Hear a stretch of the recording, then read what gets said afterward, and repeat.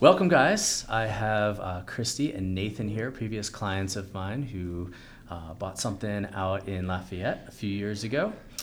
Welcome. Thank you. Thank you. Thanks for having us. Yeah, happy to be here. So I'd like to start things off with just getting kind of an understanding and a perspective of like where you guys have been and what you went through and where we are now. So kind of starting off, and I know it's a different story for you guys because you're not from the U.S., but Yes. Where did you grow up?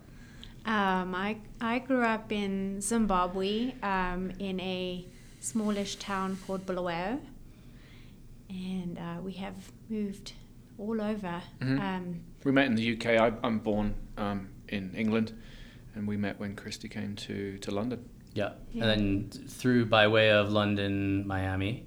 Yeah, when we first came to the US, we came to Miami. I had a job opportunity there. That was 2010, Mm-hmm. and then we've moved around a little bit since then. San Francisco. Yeah, and now Colorado. Colorado. Yeah. Awesome. We also did a small stint in New York, just kind of going back and forth, working during the week in New York and then living in Miami and on the weekends. So Jet setters. yeah, we've been around. So what I find is really, really cool about people and where they come from, and usually just in the U.S. because, every region is so different and the history and, the East Coast is so different than the West Coast and everything in between, farmland. What kind of home did you grow up in? What was the neighborhood like? Should I go next? Go for it. The neighborhood too. Yes, I must think about that. The house that we had a few houses, but the house that we lived in through most of my childhood was 4 or 5 bedroom, all one level, thatched house. So thatched meaning grass roof, and it had really beautiful 1 acre landscape gardens, kind of British style gardens, and septic tank, but everything, running electricity and water. Beautiful home. It kind of really ruined me, I think, for like what expectations are for like trying to get that house now, I think would cost an absolute fortune. It even had a swimming pool as well. Oh, wow, cool. And we had nice neighbors and very safe neighborhood. Yeah, I think for the most part, Americans don't understand Africa and like the total diversity that's there. I mean, it sounds like the further south and into South Africa you go, the more modern, and then north until you get to like, Morocco and that kind of stuff. Yeah. But, yeah. I think that's kind of a fair generalization. Yeah. My son is going to Kenya soon, but we'll talk about that offline. Cool. Yeah. You can fill me in. But we need to, I just know there's a lot of shots that he needs to Yes, I was get. just thinking shots. You're going to need your shots. Yeah. And what about you, Nathan? I grew up in England, very like traditional English houses. I think I started out in like a semi-detached, or what here is probably like called a duplex or a paired home or something like that, and then moved into a very traditional single-family home in North London, which we ended up extending, adding a couple of rooms to. My parents did, obviously. I wasn't involved, but and then I went to university up in the north of England, came back and lived in some sort of like cottage out in the country somewhere, but all super traditional English houses, brick construction, tile roofs, heavy. Although thatch roofs there are fairly common too, yeah? Yeah, in the countryside, yeah. I And never they lived in still one, do that? Is that? Cotswolds, yeah. Yeah? Wow. I think they're there's a word for it, like they're protected as heritage kind of properties as well. You know what is interesting? The house you were living in when we met, was it Hobbit Hill? That was just the craziest little house. It was all in cobbled streets and like up on a hill, and it was like really quirky little, like, I don't know, tiny bathrooms. And So all this I can visualize because the first time I was in London, I think I was 14 on a cycling trip with a bunch of teenagers. And so we stayed in youth hostels all over. So we started in London, we did a big circle around and like Oxford and Bath and all those. I couldn't even probably tell you on a map anymore where they were, but riding through the countryside, we were doing like 90 miles a day to get to the next youth hostel, and the places we stayed in were interesting. Tiny, dark. And usually like step downs into a bathroom, and like a door that didn't lock, which was just for us was uncomfortable. And you normally bang your head on something. That's right. Well, not me, because I'm very challenged. But that place was called Turpin's Chase. Do you remember that? Turpin's Chase. That's where there was this dead tree as you turned onto my road. It was called Turpin. One was called Turpin's Ride. One was called Turpin's Chase. Apparently, where they caught Dick Turpin and hanged him back in the day. So, oh wow! Yeah, it's very historic. I was always scared walking there late at night on my own, like it's haunted or. Yeah. Cool. So, the other thing that fascinates me is like the time, how long people lived in houses. So for me, living in my childhood home, we were in one home until I was 4, and then we lived in another one from when I was 4 until I was, I think, 16 or 17, because I was driving already. So that was about 10 years or so was my record. And even now in my adult life, 8 years, we raised our kids in this house, and then we're done. It was time to move. Just needed change. And that was like a pandemic thing too, I think. But so how long were you guys in, what was your longest? I think my childhood house, Sable Road, the one I grew up in, was the longest. I think so. I'd have to go back into the archives, but we've kind of moved around since we met. We've done a lot of moving. I think 5 years is the longest we spent, which was in Miami. Our Miami house. I think the longest for me was similar to you, John, like from when I was probably about 7 or 8 until I was about 17, like when I was going through high school and stuff. But other than that, 2 years, 4 years, 5 years, that kind of thing. Yeah. So you guys have been in Boulder now, I think we're going on 3 years this summer. Right? What month did you close again? I think it might be 2 years this summer. I just thought about it. I think we closed in August 21? August 21. Going on 2 years. Okay, going on 2 years. Yeah. All right. It was in the middle, almost like, at the tail end of the pandemic. Right. Maybe I'm thinking like the 3 years is like at the time that we met, because it took a while to build. Yes, right? it did. So, It did. Yeah. And so that, part of your time here, I think, will be well spent kind of explaining the process that you went through in buying new construction. But before we jump into that, how was what you started to look for different than what you ended up with? Do you want to start? Yeah. We, I guess, originally came...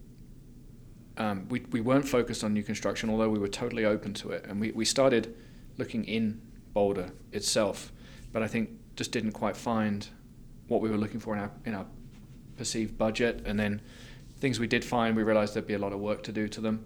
So we kind of spread the net a little bit wider and started looking outside of Boulder itself into some of the surrounding little towns and what have you, and ended up in Lafayette, as you said. With a new construction, I think just timing wise, it really fitted in with when we planned to move here anyway, pretty closely matched when they expected to have the place finished, and so it just kind of seemed to make sense for us. I seem to remember a little bit of a hotel stay. Yes. One thing I remember figuring out during that looking process was when we got too far out into like the suburbs, like when it was far away from any kind of hub or community area, it started to make me feel a bit like nervous, because I think we lived in San Francisco, London, and everything. You could walk to places, and that's what attracted us to Boulder, I think, is because you could, be in a neighborhood and fairly quickly get yourself to a nice coffee shop. Depending or something. On the neighborhood. Yeah. And that's the intent. It's actually, if you listen to, there's not much to, I guess there are council meetings and stuff like that, but I think the city government a while back looked at downtown Boulder and saw the congestion that was happening and started to create pockets of that type of thing. Neighborhoods where you could walk to coffee, get a sandwich, go out to eat, and that everybody didn't have to come downtown. Yeah. So you see that sense. in, Ideal, which is, a lot older and historic, and people love Ideal Shopping Center.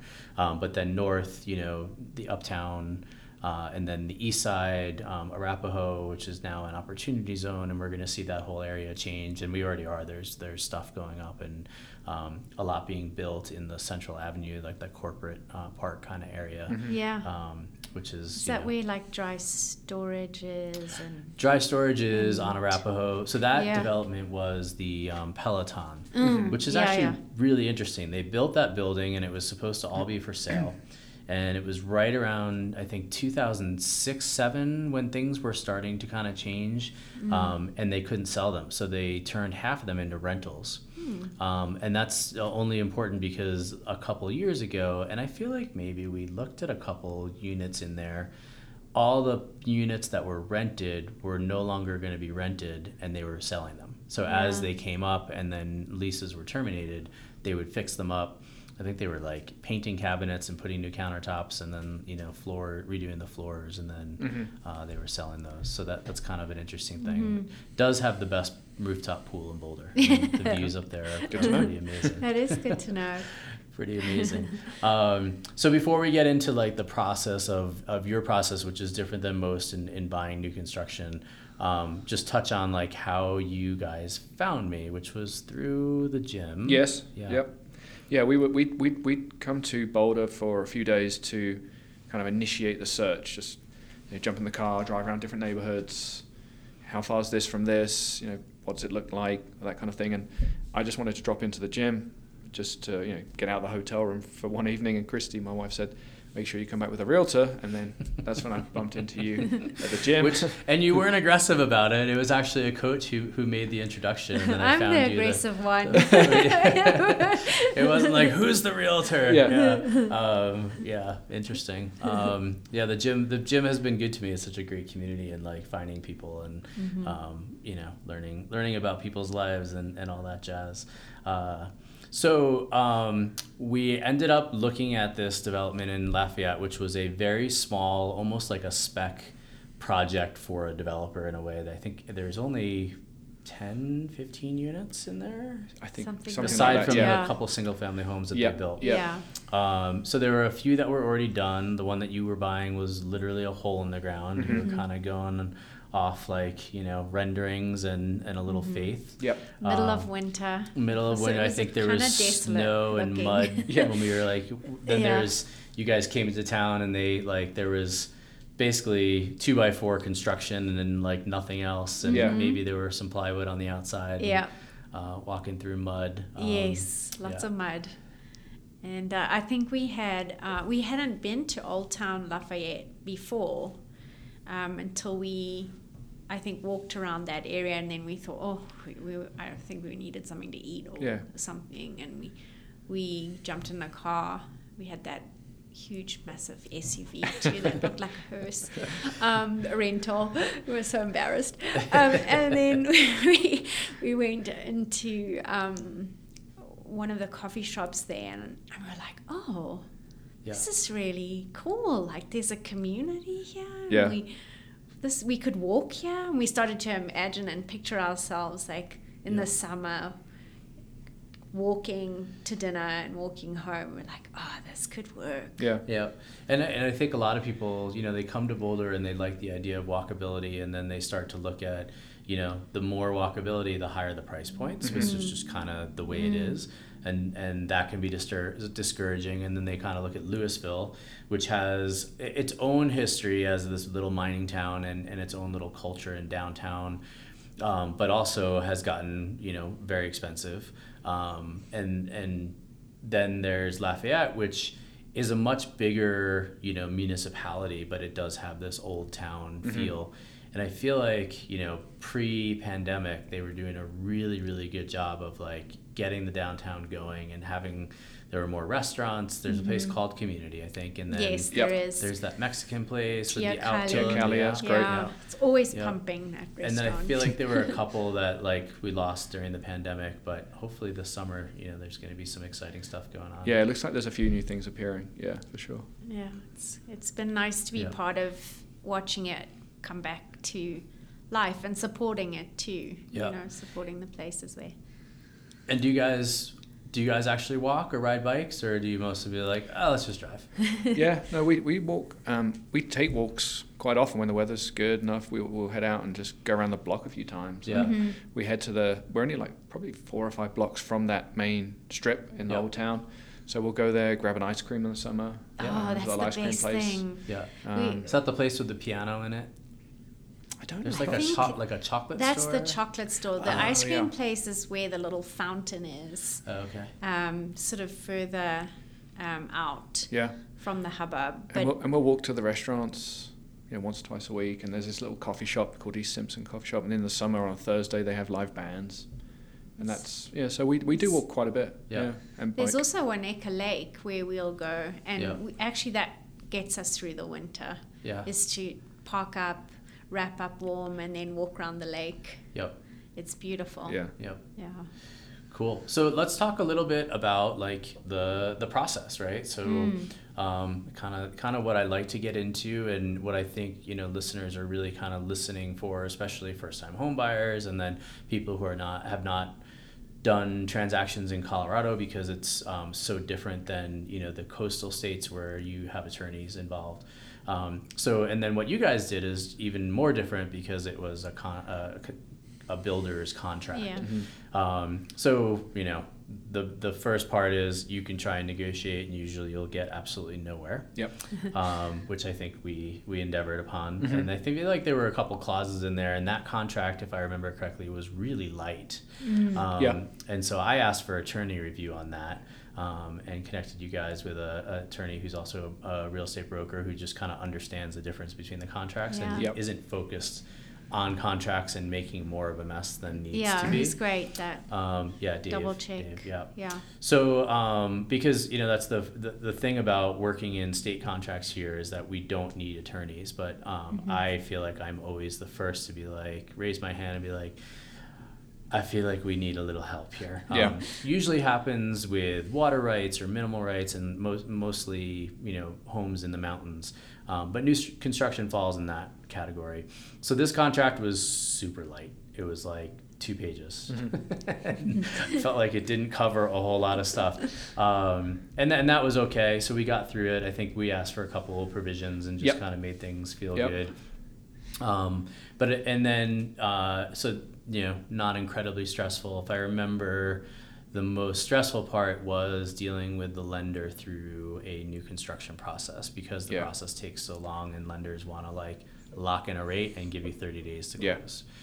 Yeah, that's absolutely right. I mean, and with the contract, we had some comfort in that, we were number 12 out of 15 being built or what have you, and we made sure we bumped into a few of the people that already lived there and said, hey, have you guys had any problems? Did you get any problems at closing? And everyone was like, no, everything was fine. I mean, the project was a little bit behind where they said it would be, but there was nothing wrong contractually. So we had some comfort there. But yeah, you're absolutely right. The main point, or the main worry we had, was with the lead time, with us putting down the initial deposit. I think it was like December, and then them saying the house would be ready in like end of June or July. Was we were getting rates and figuring out how much our monthly costs would be, but we were nowhere near being able to lock in. So I remember interest rates started to rise at one point. I think it was like April, May time, and the builder was sort of saying, oh, we may not hit July, and the lender was saying, well, you can't lock in then, and that was stressful. But because you need a certificate of occupancy in order to close. So a little bit of hoops, but for a lot of people, like, new construction is worth it, right? So you guys got your certificate of occupancy, you closed, and you moved in. I know right before you moved in, we were kind of going through the checklist, the punch list. So tell us a little bit about that. I know that was probably one of the most stressful parts, right? Yeah. I mean, I think that whole period of time was stressful because we'd been told June as a completion date. We had packed up everything we owned in San Francisco, put it into a pod, and put it on a truck. And then they were like, oh, it might be August. So we had to very quickly move into a hotel. So we were coming. Yeah. But, there was no point staying in San Francisco. Yeah. So we came, we checked into a long stay hotel and just kind of politely kept, nudging them along. But, things didn't seem to speed up that much. And whether it was us applying a little bit of pressure and then rushing, or, just not being able to get good help, there was just a few things on the kind of walkthrough that weren't as we'd expected, and that caused a little bit of stress. And for the most part, they did really try to make you guys happy, I think. Yeah. I think coming from the UK, culturally, there's like we're a little more formal, and like there's a lot of documentation and there's like you said, lots of pages and information. And this seemed like we had bumped into a company that was sort of more was smaller, and I think we were just coming at it from a very formal standpoint, and they were like, don't worry, we'll take care of you guys. And we were like, we want a paper that we can sign and see what date. And then I think we got the hang of it, that this is a sort of Colorado way or something. There is a lot of that old school kind of figure, because I grew up in New York, and it's not a whole lot different. Like, unless somebody has something in writing, that like they're just not going to do it. That's what we were worried about. But here, I think, what's always kind of surprised me is that the workmanship, and there's a lot of pride of ownership and workmanship here. I remember meeting the owner, the builder, who was, he was like, we'll take care of it. They're good guys. So, and all. We're they happy were. With them. Yeah. Incidentally, Mindy, who was the listing agent on that property, is now Mindy. with Compass. Mm-hmm. Oh, so she was great. Maybe you guys will bump into her on the way out. Yeah. Cool. Well, and then so what's home like now? Is it have you? I mean, it's been 2 years, right? So are you moved in? Are you comfortable? Or fully moved in, very comfortable. We're gradually getting through to doing our own little jobs, mounting TVs and buying new furniture, and we're about to start doing some landscaping stuff. But we love it. We're so happy we moved to Boulder County, if you like. We love the lifestyle here, and we love the wildlife. We've got like foxes and hawks and eagles out back that we get to see every day. I saw a golden eagle this morning while I was on my call out the office, and I just had like pinched myself. So cool. Yeah, I know. We feel so grateful, and I think when you hear stories from the UK and I don't know, and the hardships there, same with Africa, I just can't believe how lucky we are that we found our way here. And we met you, and you made it happen. Oh, cool. So, and just jumping back to like the process again, and not to take away from your happy, well, not ending, but the happy continue. Like, was there anything that was like super confusing about like the process, other than like, why isn't it in writing? Where's the rest of these pages? I don't think so. Yeah, I just remember we dealt with Elevations, Blake from they were so nice. Like everyone we kind of interacted with was very genuine, and I think that kind of did put us a lot at ease. Yeah, I would say that, and I do want to say that you explained everything very well from the very beginning. So I always felt like I knew what was coming up, what the next step was, what we were doing, what was likely to happen, when it would happen. And I said, even then, just being put in touch with Elevations compared to other mortgage brokers we've spoken with and worked with in the past, they were excellent. They were. And always responsive, would call back, always kind of putting our mind at ease, especially when we had that kind of worry with interest rate rises. Really great. I think Blake is one of my go-tos, but Elevations was funding the whole project from the builder side. So they were. It was kind of like, we should definitely go with Elevations because there's not going to be like, they're not going to say no to loan on this property, right? So very cool. So if there's anything that you guys could warn other people, whether it has to do with new construction or not, like just the process. Like, what would you say to somebody who may not be familiar with either Colorado or their first time home buyers, or maybe they've done it a million times and they haven't, approached what you went through? Like, what would be your warning? It's a great question. It wouldn't be a warning. My advice would be to, get a good realtor, and that's the initial step is hard. It's like, who do we talk to? Like, and is the person we talk to going to help us, or are they going to be more, focused on just trying to close a deal and not really that interested in helping? So I think getting somebody like yourself that's willing to spend time and give good advice, I think that's critical. That help keep me very calm and very relaxed about the whole thing. Yeah, I appreciate that. I mean, and I guess my question is, like, at what time during that process did you feel like I meet people all the time, and I'll go, it's strange the way that I engage with clients. Sometimes it's just like, we just go, and like nobody ever asks the question. Yep. Other times, like, I went out the other night and ended up having I was halfway through my second beer of an interview and saying to myself, like, I'm not doing interviews over beers anymore, because like you start to get a little loose, felt my eye twitching a little bit. I'm like, it's the end of the day, I'm tired, it's like I'm halfway through my second beer, maybe this wasn't a good idea. But like, so I'm just curious, like, at what point, or what were you looking for to help you? What did I do to make you feel comfortable?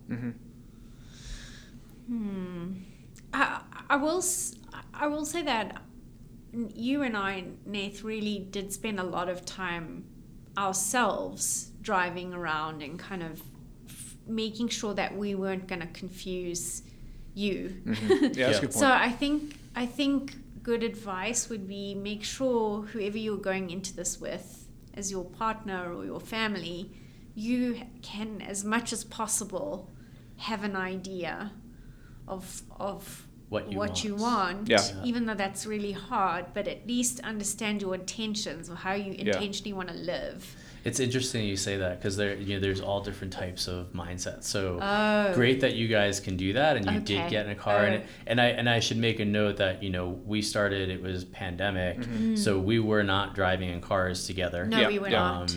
I don't remember if we were wearing masks in I think properties. At some points we were. Yeah. I remember, like, outside we'd take them off sometimes. Yeah, it's such a blur, right? Like, and they were different. In San Francisco, they were like really strict, and here I think they were sort of not coming off a mandate. So anyway, it was all over the place. And maybe there was even a point where you didn't think you were going to be able to fly. There was that. In fact, we flew in, I think the trip we made, it was like December 1st or something.